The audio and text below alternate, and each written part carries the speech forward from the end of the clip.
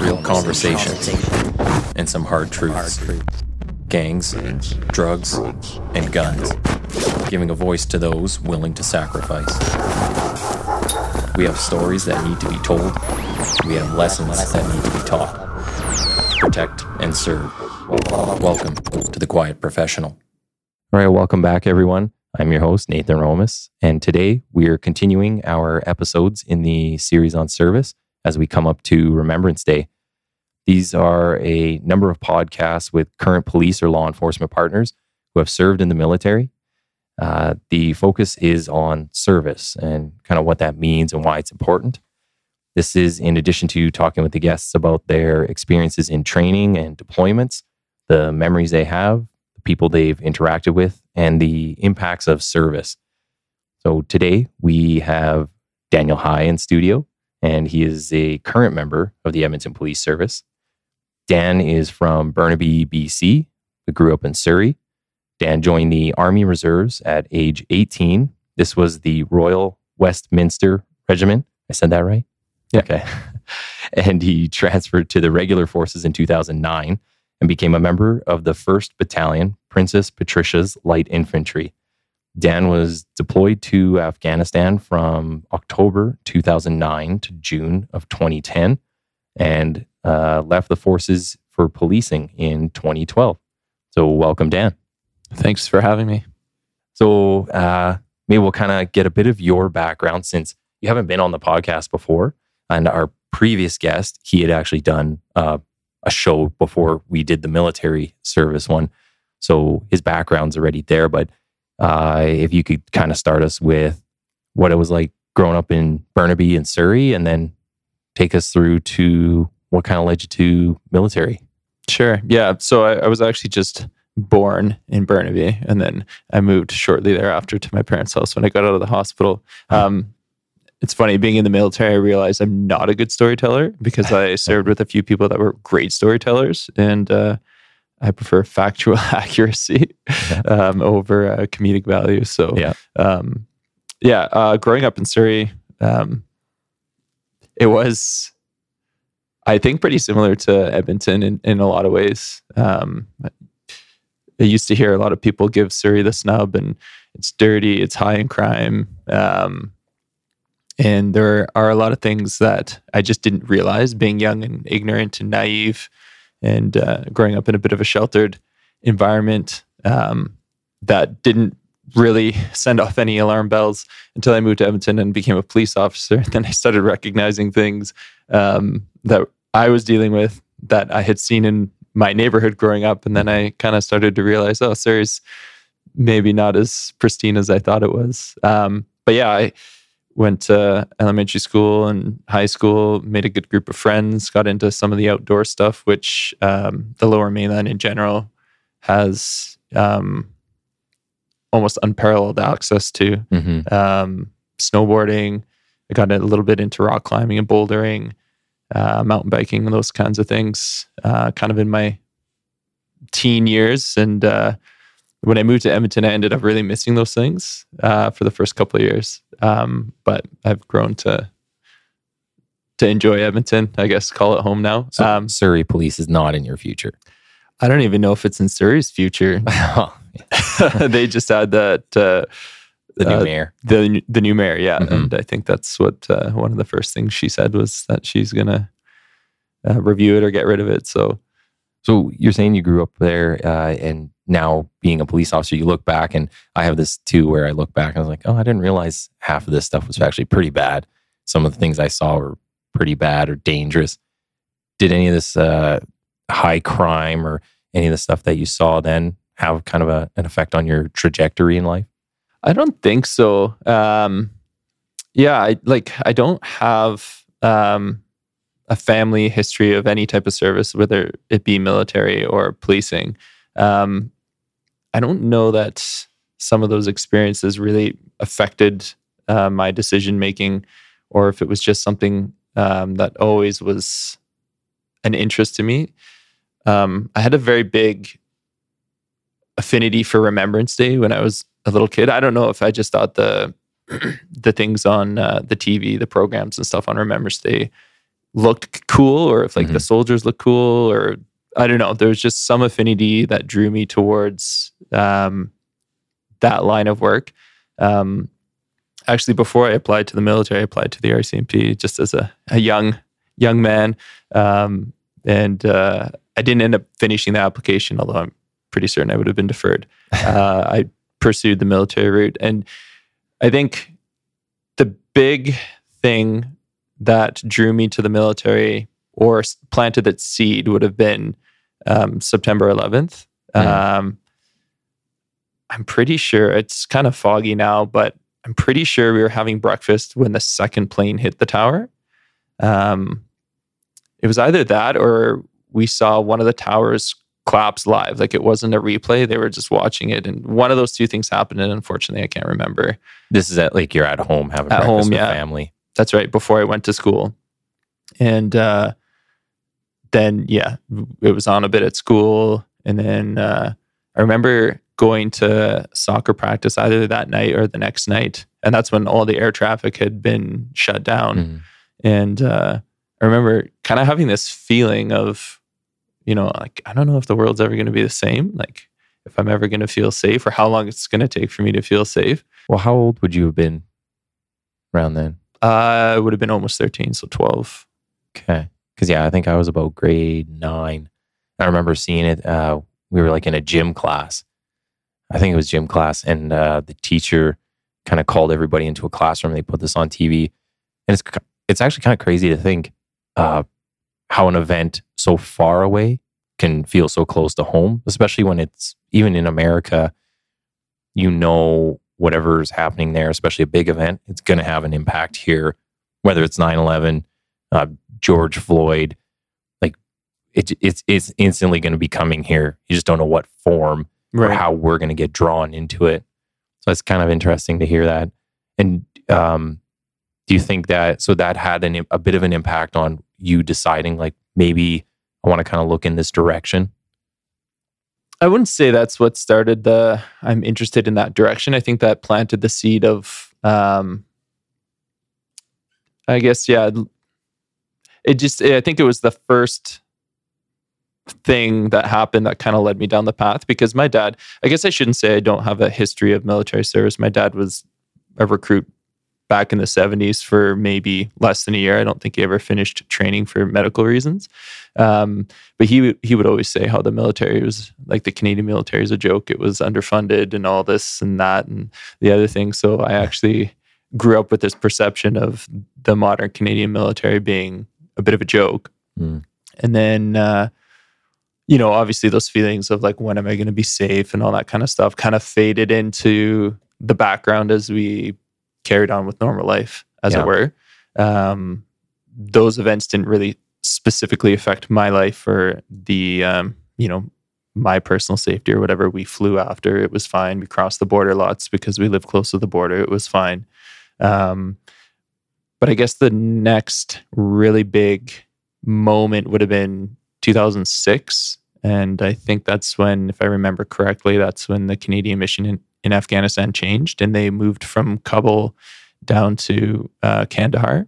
And I can remember watching on the news the release of a little bit of combat footage, and because the mission changed and the location changed, there were more Canadian casualties. Like, there would be more Canadians dying and stuff, and that's probably what really propelled my path down the military route, because I remember kind of trying to make this decision. You're graduating high school and your whole life is before you, and what are you going to do with it? And you better be productive. And then, I was trying to make these decisions and what the next phase of my life is going to look like. And I kind of just thought, like, why am I trying to make decisions that kind of seem trivial to what's going on? There's a bigger thing going on in the world, and I just felt like I needed to be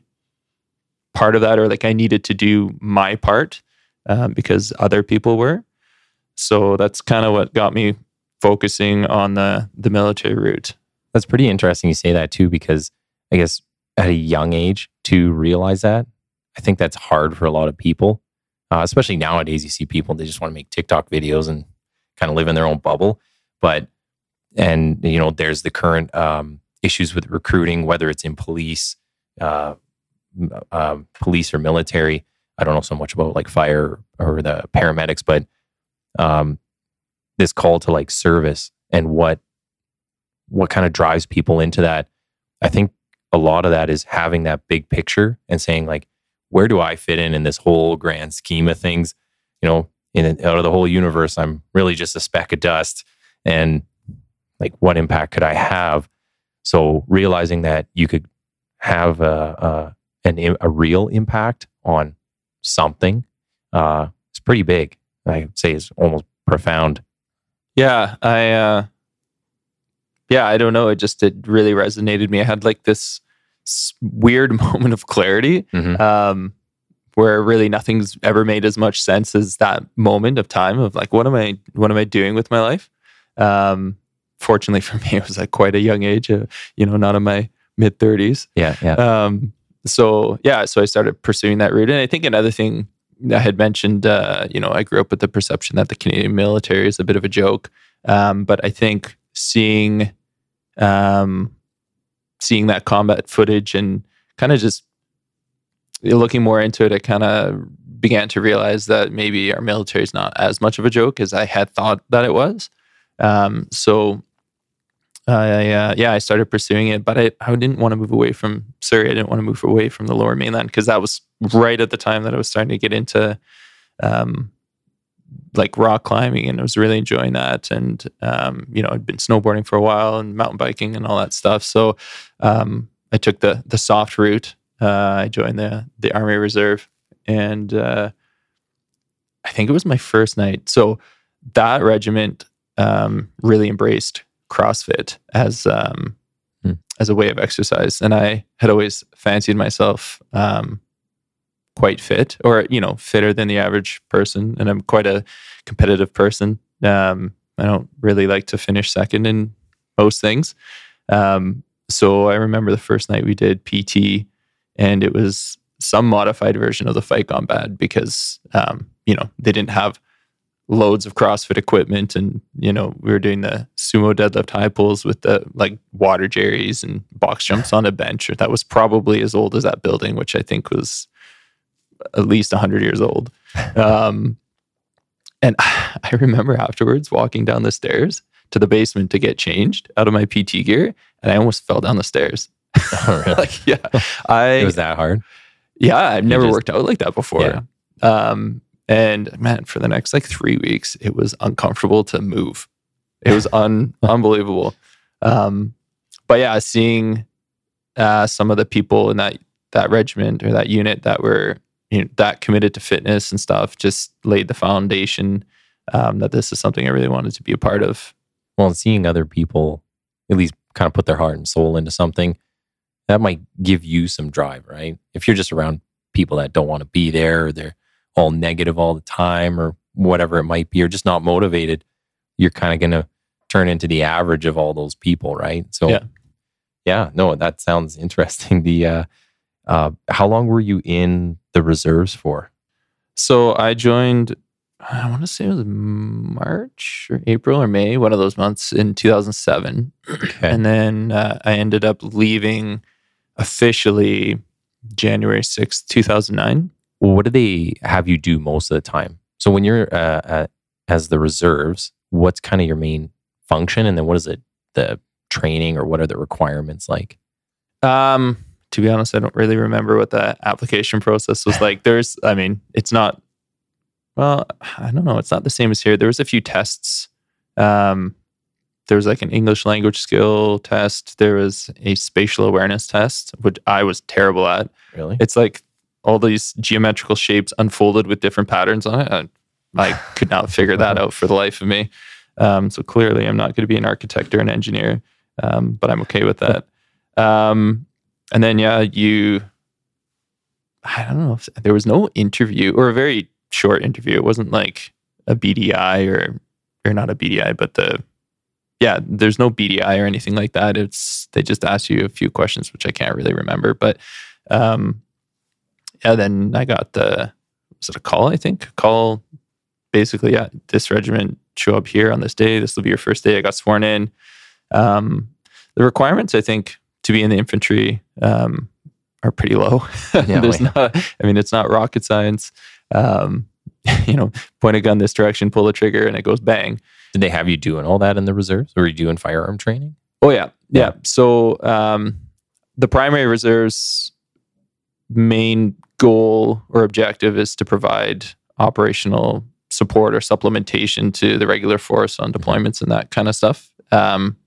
So you do all the things that the reg force would do. Just, it's hard to, you don't go on like a month-long or 3-week-long exercise because the minimum commitment for the reserve is one weeknight a month. Oh, okay. But if you parade it's once a week. The schedule is once a week with a 1 weekend exercise in a month. So on those weekend exercises, you would do like range days. So you get they called it a PWT, but it's the same as our qual. So you get qualified on your weapons, and then you have different statuses. So if a deployment comes up and you've done all your training, you would show as a green status. Mm-hmm. So you could go apply to be part of that operation or deployment without having to do any extra training to get yourself up to the acceptable level. And then there were, other statuses. But basically, if you kept up with the training and you went to all the exercises, you should be in that green status. So you're 16, 17 when you're doing this? I was 17, 18. 17, 18, yeah. And are there ranks in there? I think there. Yeah, there are. Yeah, so I joined as a non-commissioned officer or a non-commissioned member, officer, whatever it is. So I started out at the very bottom of the rank of private. Yeah, yeah. What would you end at? I ended up corporal when I left in 2012. So does your rank in the reserves have any impact or bearing on when you get into the reg force? No, the biggest thing was training. My level of training. So I signed up I think it must have been March, and in 2007, and then I got my basic done as a reservist in Chilliwack. It's the same training center that the Mounties use, the Pacific Regional Training Center. It used to be an old engineer base in the 90s. Okay. But now the Mounties use it for training and stuff. So I did my basic military qualification. I think it was like 5 weeks. That summer, and then I did my soldier qualification right after that. There was, I think, a week off in between. And so I spent the whole summer training out in Chilliwack. And just to put it into perspective, the Reg Force BMQ, basic military qualification, is, I don't know, like 3 months, I think. Substantially longer than the time that I spent in Chilliwack. So you didn't have to do that because you came in with some prior experience? Yes. So in the infantry, and I think it's the case around most, if not all trades, in order to be trades qualified, you do your basic military qualification and then you do your trades course. So because I was a reservist, they broke it down and added soldier qualification, the SQ portion, which I think is incorporated in the BMQ in the Reg Force. Okay. So I did BMQ and then SQ, and I still had to do my infantry course. So that October of 2007, I got an opportunity to do my trades course with a Reg Force unit in Meaford, Ontario. So with like the Central Area Regiment, so the Royal Canadian Regiment. So I spent 4 months there. And again, to put it into perspective, reserve BIQ, basic infantry qualification, is 4 weeks. Okay. So I did that in Meaford. I was there for 4 months, and then that basically qualifies you to be part of a unit. Like before you have all that stuff, you're kind of off to the side doing your non-qualified soldier stuff, learning some of the same stuff, but you're not part of a platoon. And so they won't deploy you. No. Or nothing. Not without that basic trades course. And then once you get that, you come back and you're part of like a platoon. You get assigned a platoon and a section and stuff like that. So to go back a little bit, what was it like for your family? So you tell them you're going to go to, I guess you're already kind of doing the pre-soldiering stuff. You're with the reserves. So they kind of already think you were going that direction, like you're going to end up in the military, or when you said, "Oh, I'm going to actually apply to the Reg Force," was it like, "No, please don't"? No, I think I don't have the most open or back and forth relationship with my parents. So I think I had actually looked into, when I made the transfer to the Reg Force, I had looked into everything. I think I had signed everything, and I just told them one day, I'm like, "Oh, by the way, I signed up to do this and I'm moving to Edmonton in like 2 or 3 months," whatever the time frame was. You were set. You knew exactly what you were doing and you wanted to go. Yeah.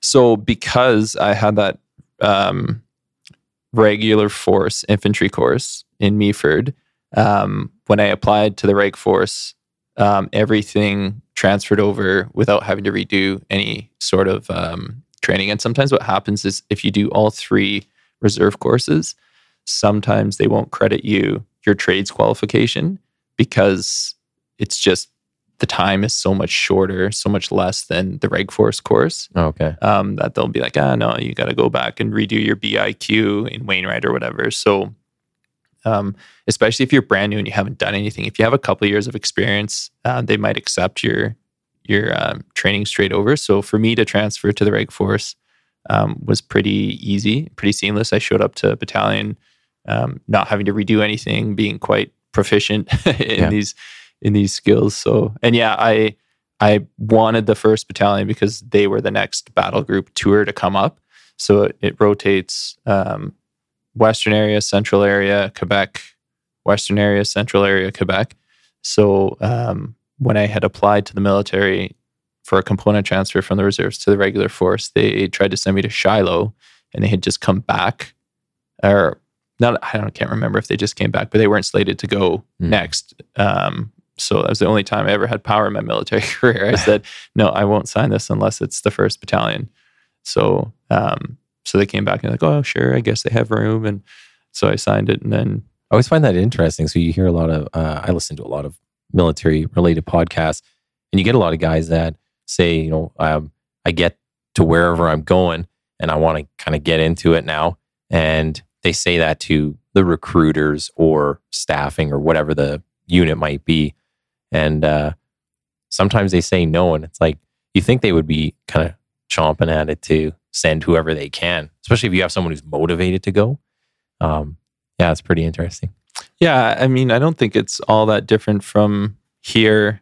You come out of recruit class, you really want to go to a division, but they only have so many spots in that division, and the other places need more people. I think it's kind of a little bit of how it works. But I didn't want to go to Shiloh. I didn't want to go to anywhere else because Edmonton was the closest to home, and Edmonton was the biggest city. Mm-hmm.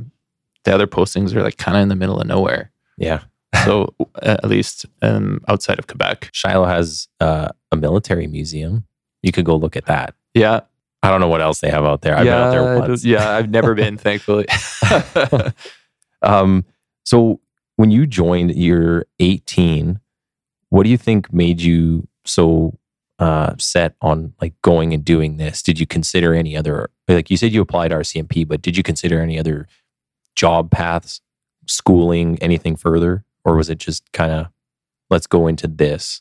And then kind of, if you can explain why. I went to university out of high school, but I'd kind of already made that decision. Like, this is my focus until it's either possible or not.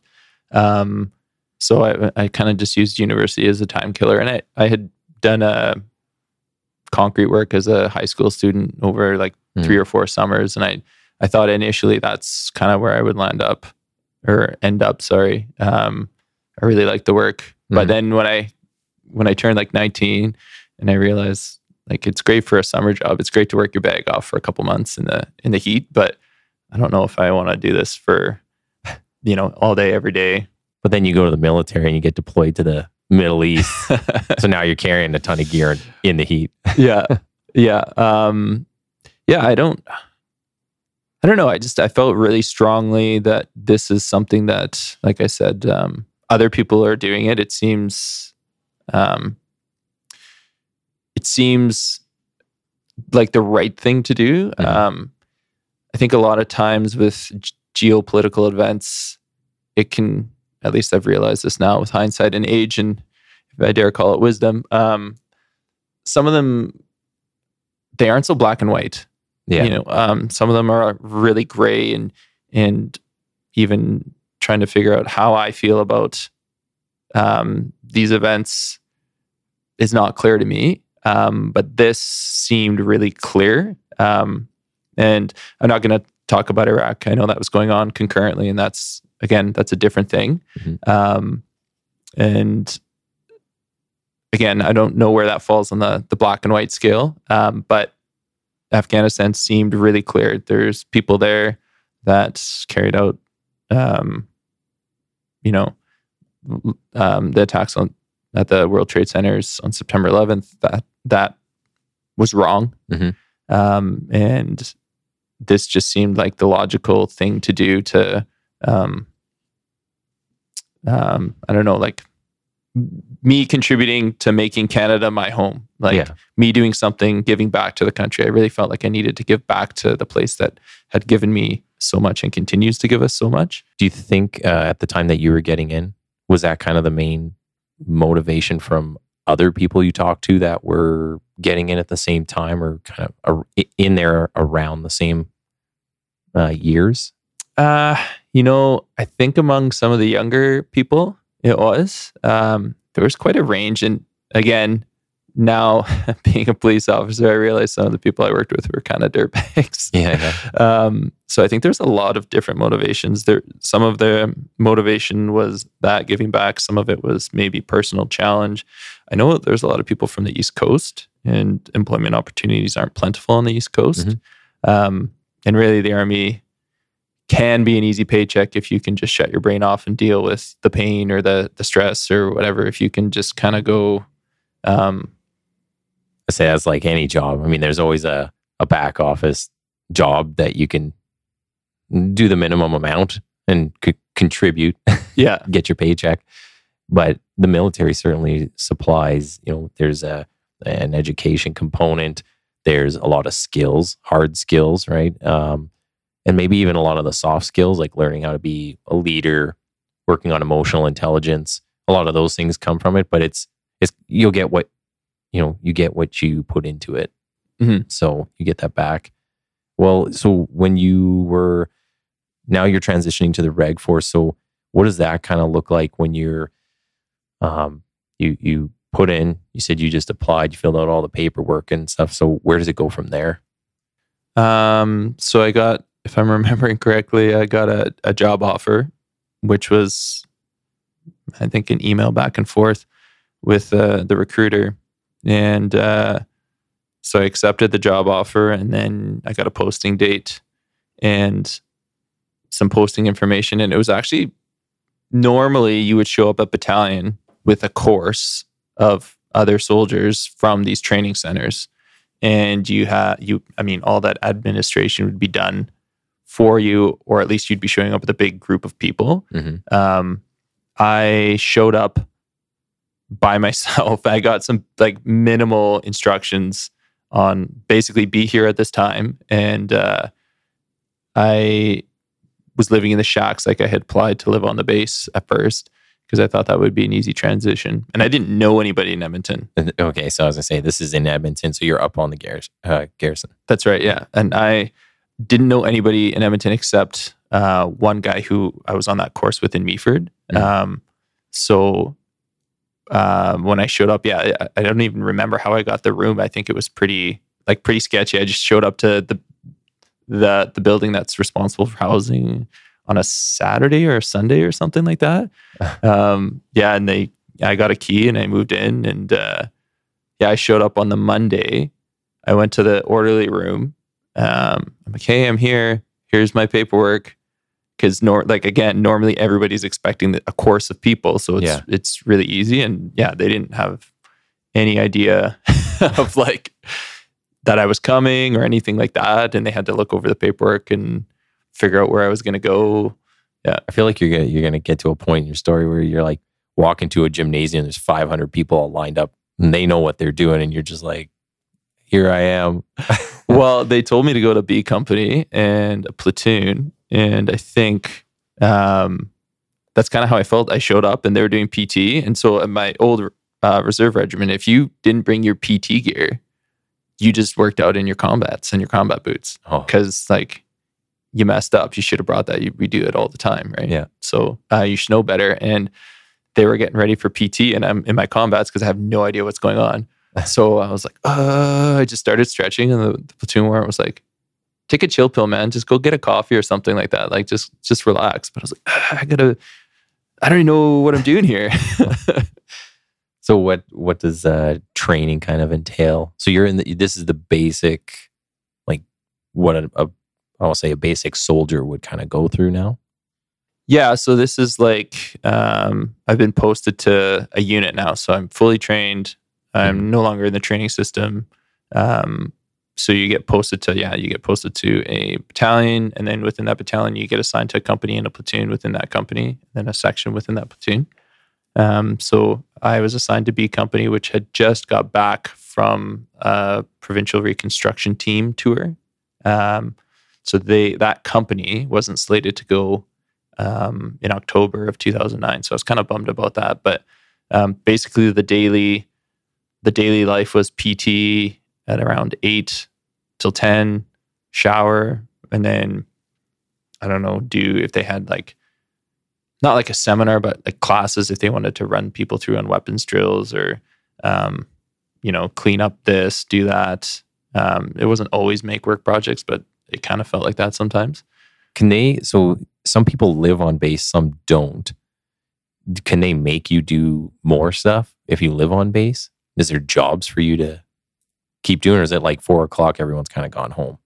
No, it's more like 4:00 and everybody's gone home or whatever. Yeah, whatever time. The only other thing you had to do by living on base, and you only had to do it once, was like a room inspection. I guess just to make sure you weren't trashing the place. Which a room inspection in the shacks was way different than on a course. Like on a course, everything has to be, there can't be a speck of dust here. There can't be a fingerprint there. Everything has to be lined out. They basically just, as long as your bed was made and you didn't have anything you weren't supposed to in your room, they didn't care. So my equivalent would be to compare it to the Mounties. So going through depot, so living there for several months, and everything was, at any time you were fair game for the corporals to come in and just tear your shit up. And I remember they came in, and I'm positive we had everything squared away, and they just made things up just for the sake of ruining your day. But I remember we came in one day, there were mattresses in the showers. They threw the mattresses in the showers. Some people, and I don't remember which time exactly, but because there were several inspections, but I remember one, people might have been right when we first got our actual service pistols issued to us. And some people didn't lock it up properly, and the box bolted to the floor. And we walk in from the day of training, and when we get back, they had all the handcuffs kind of from these pipes. And we stayed in trailers at this time. They didn't have the new barracks built. So we were just in a million trailers. And they had handcuffs chained to the water pipes in the ceiling of the trailer. And they had like 3 or 4 guns just hanging from there, pointing at the door. Awesome. So you know what it's like to walk in the door and have a gun pointed at you.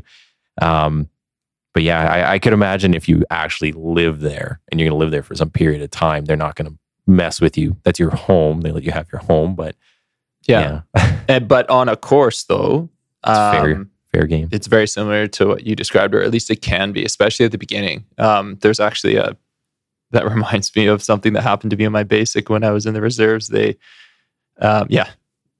They tore our rooms apart. I have a picture of it somewhere, and there was like stuff everywhere. Like I have no idea. I still lost stuff from that. Like I have no idea where it was, but just stuff everywhere. Because one guy lost his room key. Oh yeah. So we were outside standing with our arms straight out, holding our room key at attention for like, I don't know, half an hour or something like that in the blazing hot sun. And then we go back into our rooms and our rooms are just destroyed. You have 10 minutes to clean up your room. Be back outside. Oh my word. Oh, there's a million stories like that. It's, you know what, in looking back on that, it's like, maybe some people think it kind of sucks in the moment, but when you look back, you have all these kind of cool experiences and stories to share with people.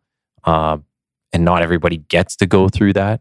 And I say gets to go through because I think people should seek out, those kind of call them once in a lifetime experiences. Unless you like break a leg and you go through training for a second or third time, that could be quite a bit of a stretch. But I think that's kind of missing from nowadays. And even within the police service, our training has changed so much where it's becoming more of the adult learning. So it's just like going to school, right? Like going, for the most part, not everything, but it's toned down a lot of that. Mm-hmm. And I think you kind of see maybe the camaraderie's not there anymore the way it used to be. People aren't as tight knit, and misery loves company, right? Yeah. So, no, I like how you kind of say like it's similar to going through depot and how they treat you there. But so where do you go from there? So you're kind of in your first area, your first assigned area. You haven't been deployed yet, but when does that kind of come? That comes in October of the same year. So it's like January, February, March. And really all that you could do was perform well where you are, because me being, again, new and not knowing how the system works, I'm sure there's always room for people on deployments. So they just said like, there might be spots, like we'll pick the people that are performing well or whatever. So I honestly can't even remember what we did. We did a lot of PT. We did a lot of, it must have been like menial tasks, because I don't really remember what I did in B Company before I got If they're going to switched. send you to the Middle East, like I know they have the village out there now, and you kind of do some training. And it's, they've colored it the way it might look where you're going. But did they have all that at the time you went through? Yeah, I think it was quite new. Mm-hmm. But they had the Seacan village. I don't know what it looks like now. I don't know if they've developed it past what it was. That's the last I remember from doing like our public safety unit training out there. Right. Yeah. So, but how do you prepare one for going to Afghanistan in the middle of Alberta? We don't really have sand here or dusty roads. Well, we don't up here, but Suffield. Suffield is quite sandy and dirty. Maybe not sandy, but dusty. Yeah. So that's where we did a big portion of our workup training. So I got the call, as it were, on, I think it was a Friday. They're like, hey, these people are going to these platoons. I got kicked out of B Company and moved over, not kicked out, but transferred over to Delta Company and assigned to 12th Platoon, which was, Delta Company was this company that they just stood up for this tour. So it was like a complete mix of 3rd Battalion people that volunteered to come to the 1st for a tour. I don't know if there were people from the 2nd there, but it was just kind of like this sewn knit together afterthought. Mm-hmm. So I showed up there, and then we went to Suffield right away. And I really wanted to go on an exercise, because I didn't come with this course. There were a few people that came to battalion on this infantry course like just before Christmas, and then I came just after Christmas. So there were already a group of people that were new, but that knew each other and had a shared experience. And I was quite literally just this random person that showed up. So I didn't have like really good friends or anyone that, with that shared experience or common connection. So I couldn't wait to go on exercise to build that. So that I could, be part of the team, as it were, have that shared experience with these people that I'm working with. Mm-hmm. So we went to Suffield. I think it was 3 or 4 weeks. It must have been in March. So I must have got transferred from B Company to Delta pretty pretty early. It must have been in March because it was so cold. But basically, you go through like section live. You kind of start off, in order to get that green status, you start off with the minimum. So you pass your weapons qualification, and then you do like your pairs live, and then so like that's you and your fire team partner. So a platoon is broken down into sections. Each section is broken down into fire team partners. So you do your single, then you do pairs, then you would do section live, then you would do platoon live, and then you move into company live. So these are the things that you do in workup training. And then there was specific things like how to clear vulnerable points on roadways. Like dismount, this is how you clear up to like culverts or areas where IEDs are likely planted.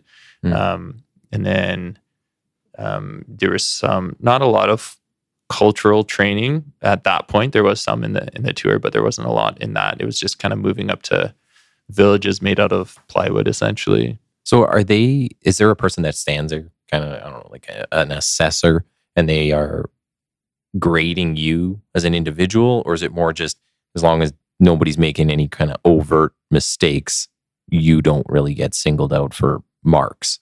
Yeah, I don't know if there were marks or if it was kind of just like you met the objective. You guys cleared the objective with live fire. To be honest, I don't know. I was quite a lowly private at the time. So I just kind of did what I was told. So I don't know. I mean, there would have been like range safety officers to make sure everybody's pointed in the right areas and everybody stops firing at the right time. Okay. But I don't know that they're... Yeah. I think you might have had to redo something if you completely screwed the pooch. Yeah. But I think for the most part, it was not like this guy did great and this guy did okay. It was just like you met the objective. So that's kind of early in the year, and then you don't deploy until October.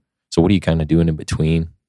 So there was some more courses that I did, like a platoon support weapon course where you learn how to fire the mortar, how to use the general purpose machine gun and the sustained fire roll. So you set it up on this big giant tripod, and I don't know if there's anything else on that. I can't remember now. It's been such a long time. So it's a lot of like all those months in between, they are kind of keeping your hard skills up, right? Yeah. Have they told you like you are 100%, you guys are going now? Like you will be deployed, or is it still waiting for that official word? No, it was very much so. If you're part of these companies, you will be deployed. But the timelines didn't become clear until probably like September. Like this is your date. But as long as you were in that company, you were going. Did you tell your parents at this time? I can't remember when I told my parents. Yeah. Do you remember their reaction at all? No, I probably just told them on the phone. Because I lived here. Yeah. But moving to Edmonton was definitely beneficial for my relationship with my parents. I feel like the distance made the relationship a little easier to Sometimes that helps. Yeah. Well, so you're basically doing all these courses, learning like, firing certain types of firearms, movement in the field, tactics.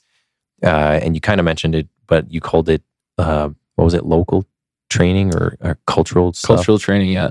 So did you do any of that beforehand? They teach you like any language training or like, hey, here's the customs where you're going. Try to look people in the eye. Don't look people in the eye. Like whatever's happening over there. They did. We had a seminar. I think it was like a 2-day seminar. Somewhere on the base, doesn't matter. But where they had people come in and present like, this is the language. These are the languages that you might encounter. These are customs. Obviously, what's acceptable for us might not necessarily be culturally correct in that part of the world.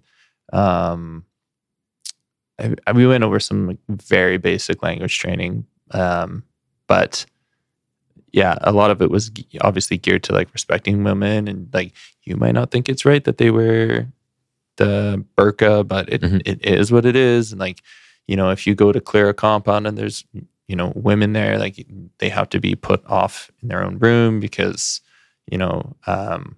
we can't interact with the women. Mhm. So a lot of that stuff to just make us more sensitive. Otherwise, I guess you end up making enemies of the people you're trying to make friends with. Yeah.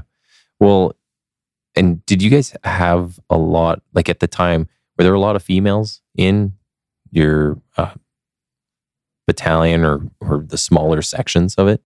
No, I think there was one female that I can remember that was actually Patricia, and she was an Alpha company. And we had an engineer attached to us in our company that was a female. Outside of that, really, the only females were the medics. And it was, Okay. I can't remember what the makeup would be, but it wasn't exclusively female. It was still quite male, female, or there's quite a male and female mix amongst the medics. Okay. So you get to deployment. Can you kind of tell us like what does that look like? So October comes and what happens? Yeah. So you get your date and then you get like pre-deployment leave. So I think it was like, I don't know, 2 weeks, maybe not even. I can't really remember now. And you get to do whatever you want. Like, I don't know, if you're from here, spend time with your family. If you're not from here, go back and spend time with your family, friends, whatever. And then, yeah, you basically, well, I guess even before that, you pack a barrack box, because that barrack box is going to meet you in Afghanistan. So you pack this box that gets shipped like weeks or months before you actually leave. And then you get your desert combats, and then you have to soak them with this anti-mosquito or anti-bug thing to try and keep the bugs away from you. You get your anti-malarial or malaria medication. And then, yeah, you basically get a time that you show up to the LTF and you say goodbye to whoever's there to say goodbye to you. And then you get on a bus. You did it over the phone, as like everything else you've done. Yeah, I don't think I had some friends outside of the military at that point. I think they came to say goodbye, but yeah, none of my family came, which is fine. Did you go see them on the pre-deployment though? Yeah. Okay. In that first year, I probably went back to Vancouver like 10 times. If I had a long weekend or like a few extra days off, I'd go back. Okay. Yeah, I spent a lot of time back in the Lower Mainland. Okay. Yeah, then you get on a bus and you drive to that other side of the airport, not the main terminal, but yeah, the back door, I guess. And then, yeah, we chartered a flight. It was with Air Italy. So we chartered a flight to Cyprus. So we left, yeah, I don't know what time, 11 at night or something like that. And then we landed in Cyprus. And from there, you change from the civilian aircraft to the military transport. And then I don't know how long we were at Cyprus for, maybe 4 or 5 hours.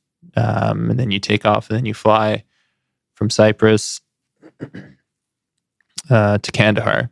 So as soon as you entered, and it's a pretty relaxed flight.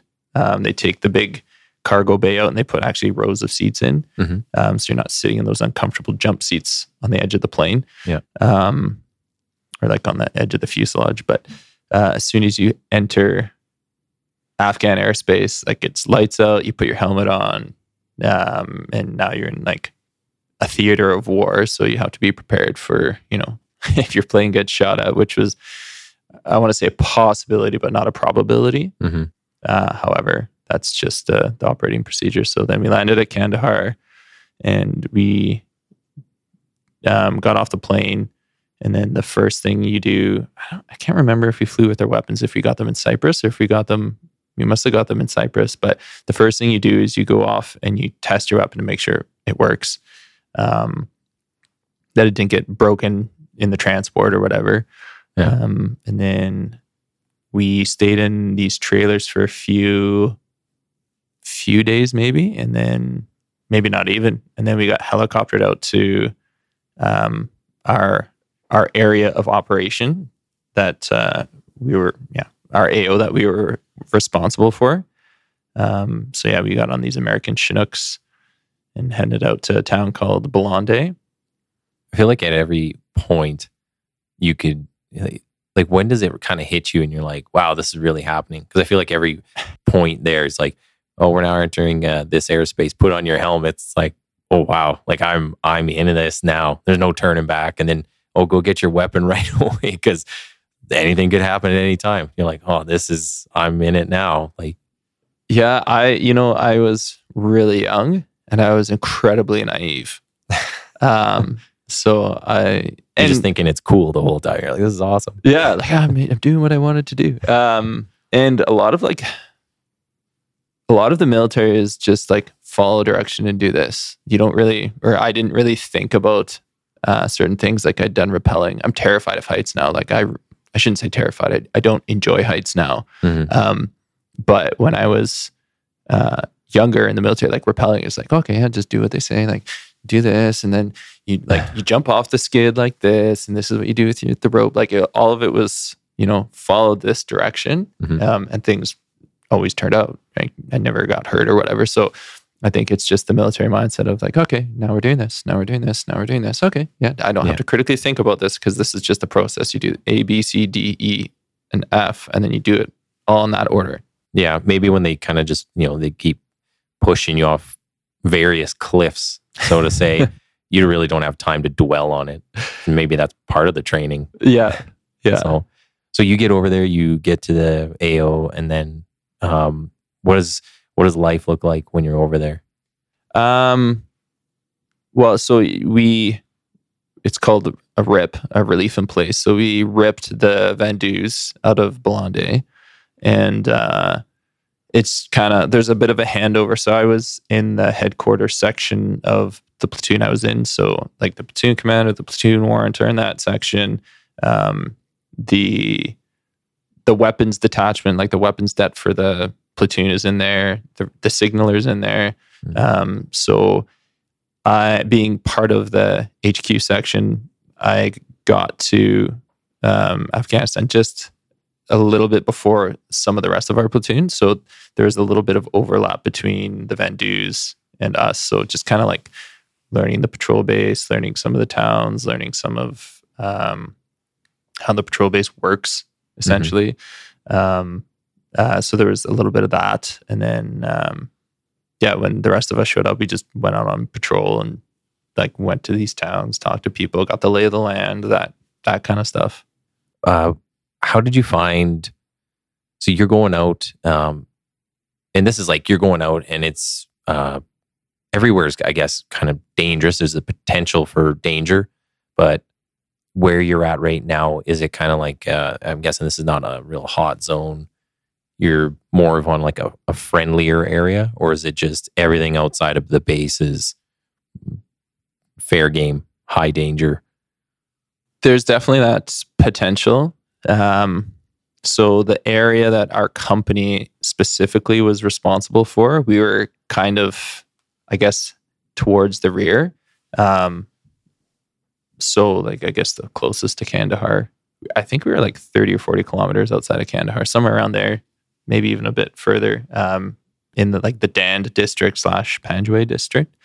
And so we had, where we were, that first place was kind of, I guess, further away from the other two patrol bases, which were further to the west.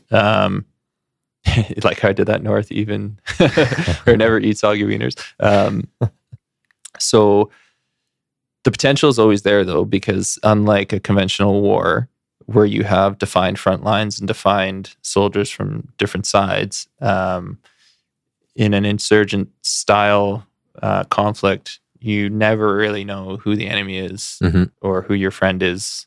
So the potential was always there, but for where we were, it was generally safer than a little bit down the road. But shortly, like we were only there for maybe a month, and then we moved further down the road to a place, I don't know, it's called A10. I don't know why. And is this like getting closer to the big city then, like toward Kandahar? No, further away. And by like down the road, I mean like maybe 2 or 3 kilometers down the road, not very far down the road. And so then we moved to that area because the area of operations continually moved west. like basically we provided almost like a beat cop kind of presence in communities. We'd show up, basically just be a presence. We weren't, there was no like huge war fighting going on. That was kind of like the regular day-to-day is you just send a patrol out into town, chat with people, see if anything's changed. And there were some bigger operations where we pushed further west, like as a whole group, like a whole company or maybe even a battalion. So those happened, but for the most part, we were just walking around in the villages talking to people. So how did you find the locals? Like, were they kind of receptive to you? Were people mostly standoffish, or what's like their temperament toward you? There was quite the wide range. So in that first place we were at in Balande, when we went out and patrolled into the villages, like the kids loved us. They all wanted pens. I mean, who would have thought pens and paper, so they can actually write things down and draw things. Would have been all they wanted. But yeah, they really seemed to interact with us and enjoy our presence. I mean, obviously, maybe the people that didn't interact with us were the people that didn't really care about us. But then there were also the interactions. I did some convoy stuff for resupply and going to different parts along that road. The kids would throw rocks at us and all that kind of stuff. So there's quite the range between, maybe a novelty or, feeling generally positive towards us to like outright negativity. Yeah. Well, I mean, depending how old they are, I think a lot of it's whatever their parents are telling them. That's what they're kind of led to believe. So they either see you as a occupying force or there to help them, right? There to help liberate. Would you say most of the mission that you were on, is it mostly humanitarian more so than just like being in a position for battle? There were aspects that maybe not humanitarian, but like focus more on like the reconstruction of the country. And those were those provincial reconstruction teams. So they'd provide support or safety to areas where there's those reconstruction efforts going on. Our main focus being in the battle group was like security for villages, for basically to find the Taliban and either get them to leave by just our presence being there or fight them on leave. Did you find, was their presence really big in a lot of the villages you went to, or did you have any confrontations with any of the I'd say the Taliban or whatever groups were operating in those areas? Again, that's, I think, the challenge of an insurgent conflict. You never really know. The locals, I guess, would know because obviously they've lived in these villages their whole lives. They would know that, Johnny down the street's not from here. He dresses a little bit different, talks a little bit different. He's probably Taliban, but whether or not they would tell us and, was up to them. And the subtleties are so different. Like, I'm not going to know that he dresses, a little bit different or looks a little bit different. The subtleties are so small. Were you ever a part of anything where local says, hey, there's this house or this person, and like the people in there, we don't want them here, they're not good, or whatever it might be? Were you part of anything like trying to move people out of an area? I don't think so. Again, like being a private, when we're having these shuras or meetings with the locals, it's actually like the platoon commander and the section commanders, sergeants, warrants, lieutenants, that kind of stuff. So I'm just kind of the guy standing out, looking out the outside perimeter. So I don't think so. I mean, we definitely searched compounds and I don't think we ever found weapons, but we found explosives and stuff. But they're mostly in abandoned compounds. We never, or at least I never fired my weapon. Like, it wasn't like this heavy combat tour where there was lots of firefights and stuff like that. I think they learned from earlier years, like 2006, that was kind of the the rumor or the general consensus is the 1st Battalion went in 2006 and fought the Taliban, and what was described as kind of like a Soviet era battle or like front lines. Like the Taliban used Soviet era doctrine to try and fight the Canadians, and the Canadians, trained to fight Soviet doctrine. So the general consensus among the people in my battalion was like, we rolled them. Yeah. And they realized they can't stand and fight in a conventional or semi-conventional style of warfare. So my tour was like primarily IEDs. That was the main threat. So what's kind of your experience with the IEDs? You do a lot of like clearing roadways, clearing villages. Yeah, so we didn't clear the roadways. But we'd walk through villages and we'd clear certain areas. We had a civilian contractor who had an explosives dog. So we used him to clear areas and look for explosives. I don't know that we cleared a lot of areas specifically based on information, or if I know we did a few. I can think of one in particular. But I think a lot of it was just providing that presence. And if you came across something, then you dealt with it. And sometimes you'd be told like, yeah, you got to go over there and check that out. And then the engineers we had with us, they had like the metal detectors or however it works. I don't know. I wasn't an engineer, but yeah, they'd go check it out and then we'd end up blowing up whatever we found. Oh, really? Wow. Did you get to see any of those? Did you come across any big explosions or? Yeah, I got a bunch of videos somewhere that I just haven't looked at in a long time. But yeah, I took some videos. Like you put your camera kind of in a spot where you could see it, and then you'd just start the video, and then there'd be like a countdown, and then you'd hide behind cover. Sometimes like quite a ways away. Yeah, you go back and grab your camera after the blast. Well, and a lot of the stories from overseas, it's like you might find one bomb or one explosive of some kind, but then it's connected to like 20 more, and they're just buried more underground or something. It's pretty crazy, like some of the stuff that they actually come up with. Pretty creative. Yeah, and the secondaries or the tertiaries or like the daisy chain one to go off at a certain point, and then others go off behind it. Like it is very creative. But yeah, that was the main threat for us. So when you're on tour, you get what's called HLTA. So it's Home Leave Travel Assistance. I think that's what the A stands for, but you get basically a 3-week vacation. You can go do whatever you want. You could go back home for free. Like the military will pay whatever cost it is to go back home, or you could go do whatever you want, and they would cover a portion of it. Like the equivalent that it would cost for you to go back home, something like that. And I chose to go back home. And so I was visiting with my parents, and then I was going to go to Cuba with a friend of mine over that 3 weeks. And then it was December 23rd. My dad, I woke up early. My dad was watching TV, like watching the news. He's like, "Oh, hey, do you know a Lieutenant Nuttall?" I'm like, "Yeah, I do. He's my platoon commander." And he's like, "Oh, well, he died." I'm like, "What?" Like it didn't, like it just, I couldn't comprehend. I had only been awake for like 2 minutes, but I had to go to the computer back when, if you wanted to access a screen, it was a computer, not a tablet or a phone.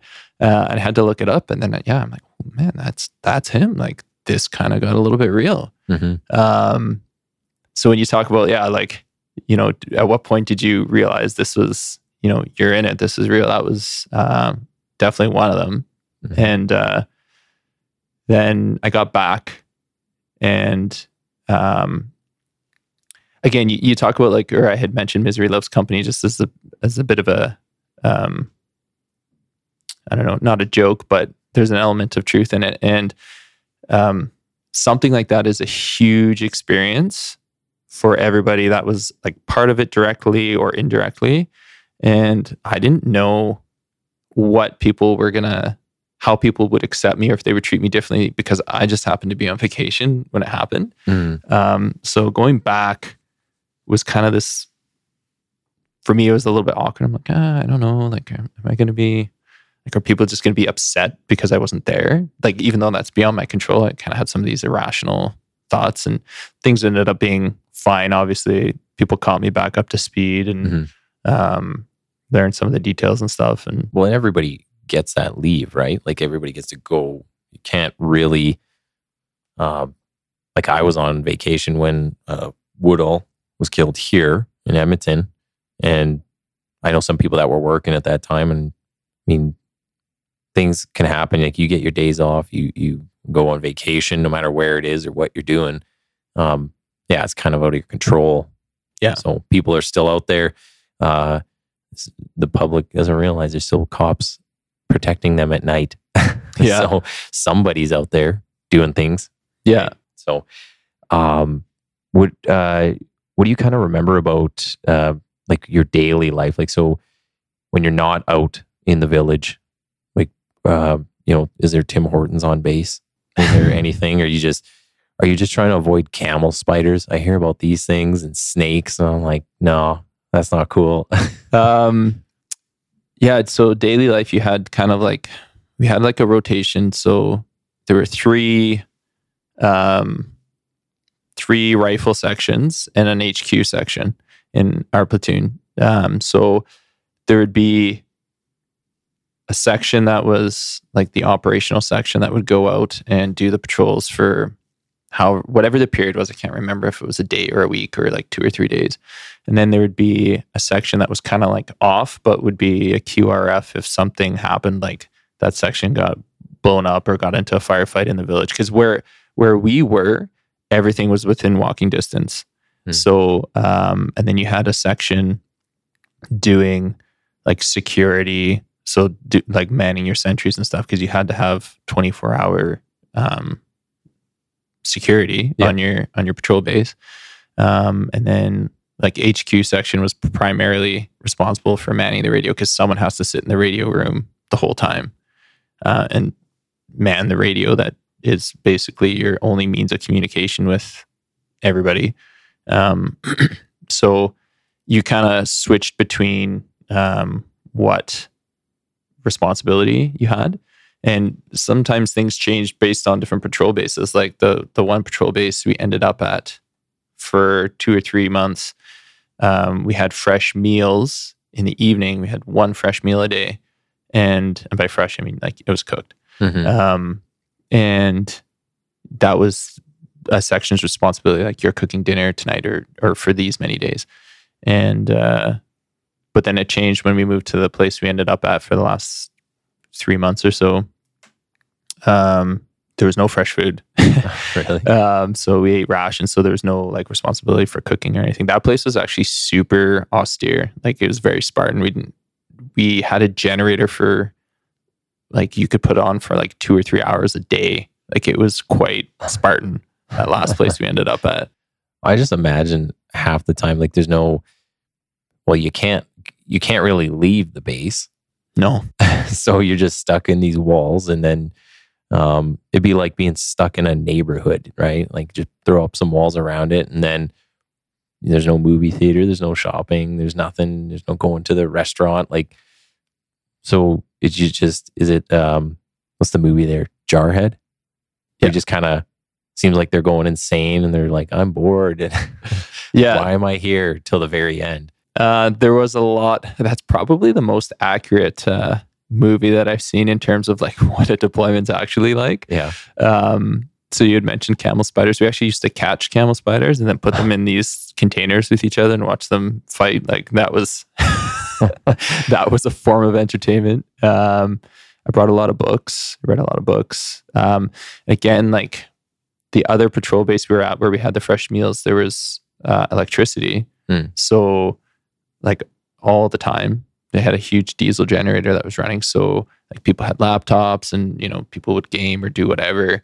Really? Yeah. But when we moved to this more Spartan base, there was like none of that. So that's when, you read or you worked out. And this place didn't even have walls. We were on top of this hill in this school, basically. So there was like 5 or 6 concrete buildings.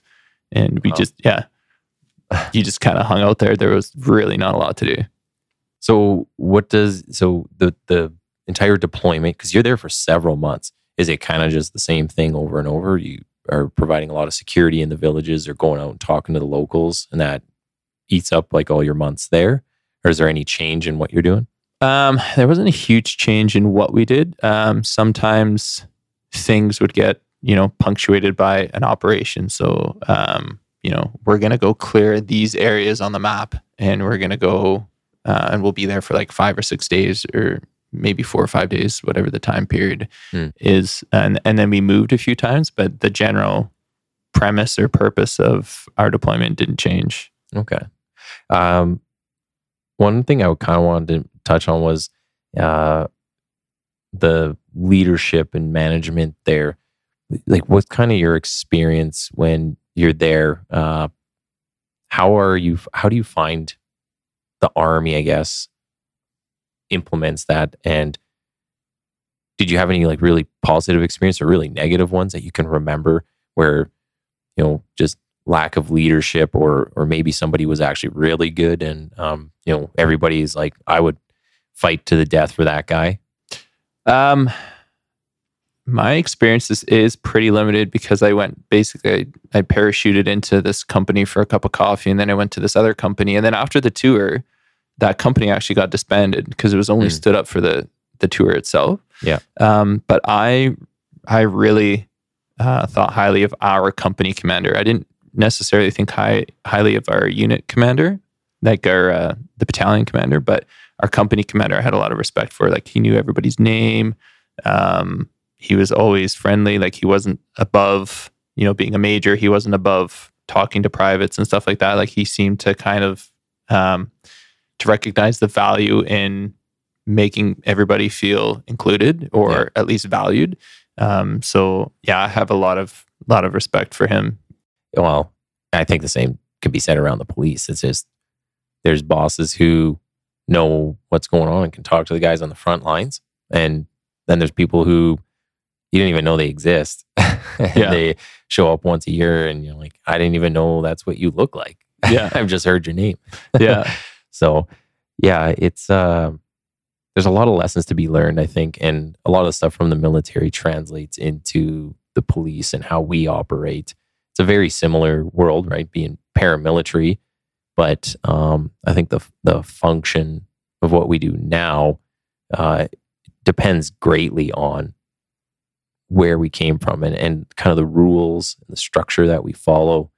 I say there is a difference between management and leadership. I get into that in a lot of the other podcasts, but it's interesting to hear just how you're kind of saying, like, this person cared, right? Like, or at least gave the perception they cared enough that they knew names and would come down and talk to people. Like, that's huge. Yeah. So, and even for a few years afterwards, he would send out emails to just to all of us, just to see like how we were doing or how things were.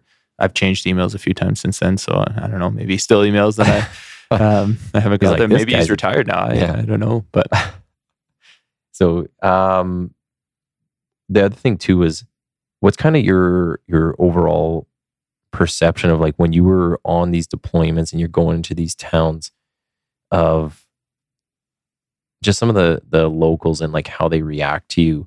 Do you think, like, was there something that could have been done differently or better on like the Canadians' part? Because, and the reason I bring this up is, before we started recording, we were just kind of talking about the whole postal code issue here and how some people say, they're not from here. Cops are getting recruited from all over. They're not from here, so they're not invested in this community. And do you think that has like a huge impact on whether you can do your job, number one, and then provide some sort of caring or compassion to people, whether you're doing a specific humanitarian function or you're there to make sure there aren't people there to take over their village? So I think that actually comes down to the individual. I think if you're a compassionate person, you'll be a compassionate person no matter where you are from and where you do your job.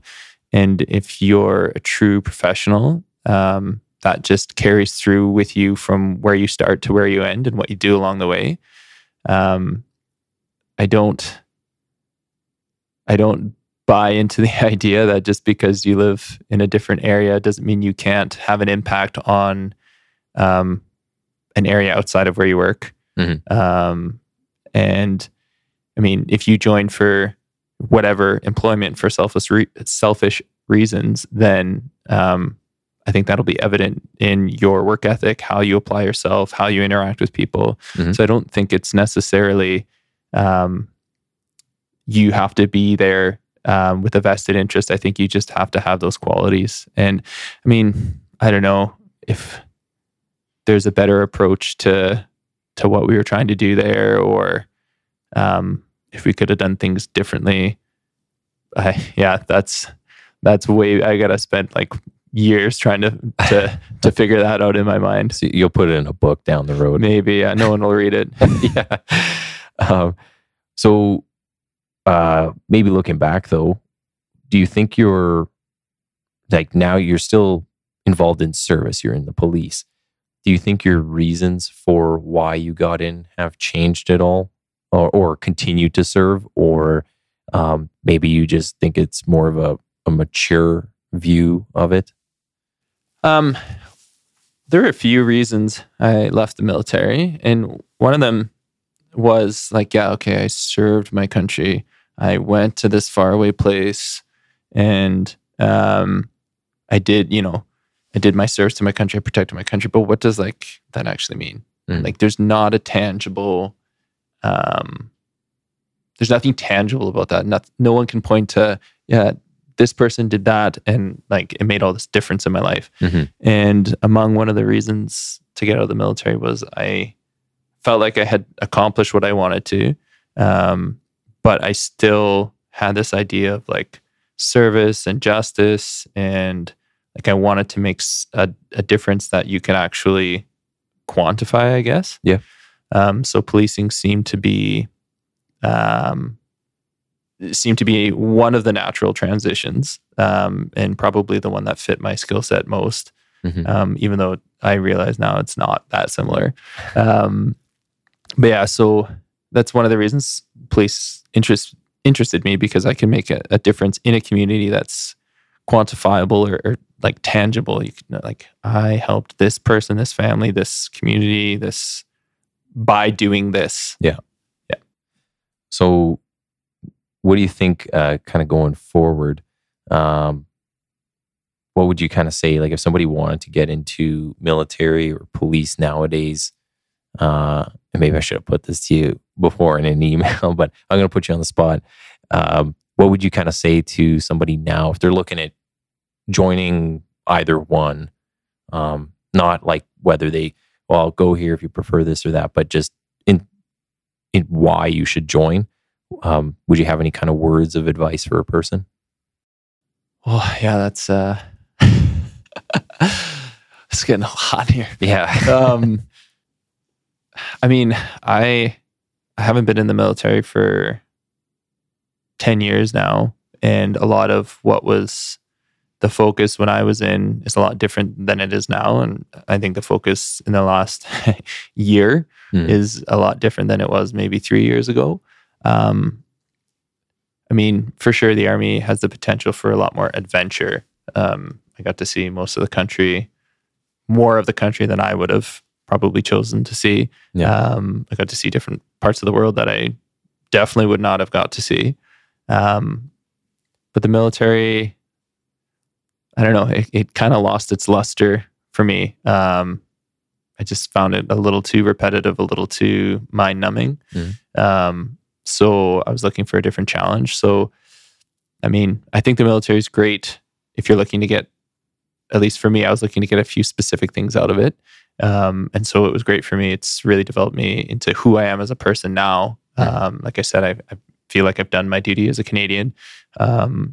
So the military can be really great if you have that mindset. If you're looking for more than just a paycheck, because you still can make a difference in the military. And I would argue some of the training that we're providing to countries operationally is making a huge difference in Yeah. some of those parts of the world right now. So you still get to make a difference, but you just might have to temper your expectation of what making a difference is, or you might just have to, be okay with the fact that you can't quantify the difference that you're making. And like I said, I was a little bit more interested in quantifying it. Policing, like, I don't know. That's why do you want to be a police officer, and what's your end goal? Because again, there's a lot of cool things that we get to do. There's a lot of experiences that you get to have. Mm-hmm. There is a lot of in the military, I got to see parts of Canada and parts of the world that I knew existed, but like, it didn't understand what that existence was. Yep. And for sure in policing, you get to see that within your own city. You get to see how people live. And I mean, I was floored that some people are living not all that different than some people in Afghanistan here in our city, like without water, without, the population experiencing homelessness. Like, their lives are not all that dissimilar in some aspects. And I mean, policing's changed since I've only been a member for 10 years. It's not a long time, and it's changed huge. Mm-hmm. Again, like, you just have to have the right mindset about going in. Like, you're not necessarily going to save the world, and you're going to have to be accountable, and you're going to be maybe fairly or unfairly scrutinized. So like, there's a lot of things to think about joining police now that maybe I didn't think about 10 years ago. Well, one of the big things, the difference between military and police is, one, you're dealing with people who are not your own citizens. The other one is you're in your own backyard. So there's more accountability, more expectations for one, right? Talking to some of the military guys I know, it's like, well, your rifle is your first weapon, whereas here it's a pistol. You walk around with your rifle slung and you're ready to go. Here, you're much more reactionary to a lot of things. You don't get to just walk around with your guns out. Yeah. So a lot of the time, everybody else gets to make the first move, and you just hope that first move doesn't kill you. But and I guess talking about the having like something that you can actually touch or see, taking that piece home with you when it comes to the change. Yeah, the military, I guess you leave a lot of that stuff behind, right? You leave it overseas, whereas here, maybe you keep in touch with somebody, or whatever you fixed, you can drive by it every day, and you changed that, or you did that. You had a part in it. But yeah, the military one is definitely a lot harder to bring home with you. So yeah, and I know some people had kept in touch with some of their interpreters, and a lot of people I know did more than one tour. So I think if I had done another one, I would have been a little bit more alive to, my eyes would have been wider. Yeah. And instead of, looking through all my experiences through a pinhole, I would have probably had a little bit wider field of view and maybe taken in some of those things. But I think the age too might play into it. Like you just more life experience, you think of things differently, you see things differently. Like you're saying, you go back for a second tour, you're not as focused on maybe small things that are not as important. But when you're over there the first time, I could just imagine everything is like, wow. And it's a brand new experience. So yeah. But no, I think kind of got through most of what we were going to cover today. And is there anything that you wanted to say, or did I miss anything? No, I think that pretty much covers the entirety of it. Yeah. Yeah. No, I appreciate you coming in, and we'll have these out and get you a copy so that you have a copy. And I hope people like this. I hope to get more members in. So we'll have to kind of pick your brain see about who we could get in here to do more of these, because I think it's good. I think having people on to talk about their service, the people they dealt with, the things they've seen, how it's affected them, and kind of like the impacts, things you remember nowadays, even being 10 years out, like all that, the things you remember, right, that had an impact on you in some way. I think that's really important to kind of get that out there. And if you could get it recorded, well, now you have it for when you get, I don't know, dementia later on, and you can be like, oh yeah, I forgot everything. So, Yeah. but yeah, no, thanks for coming on. Yeah, thanks for having me.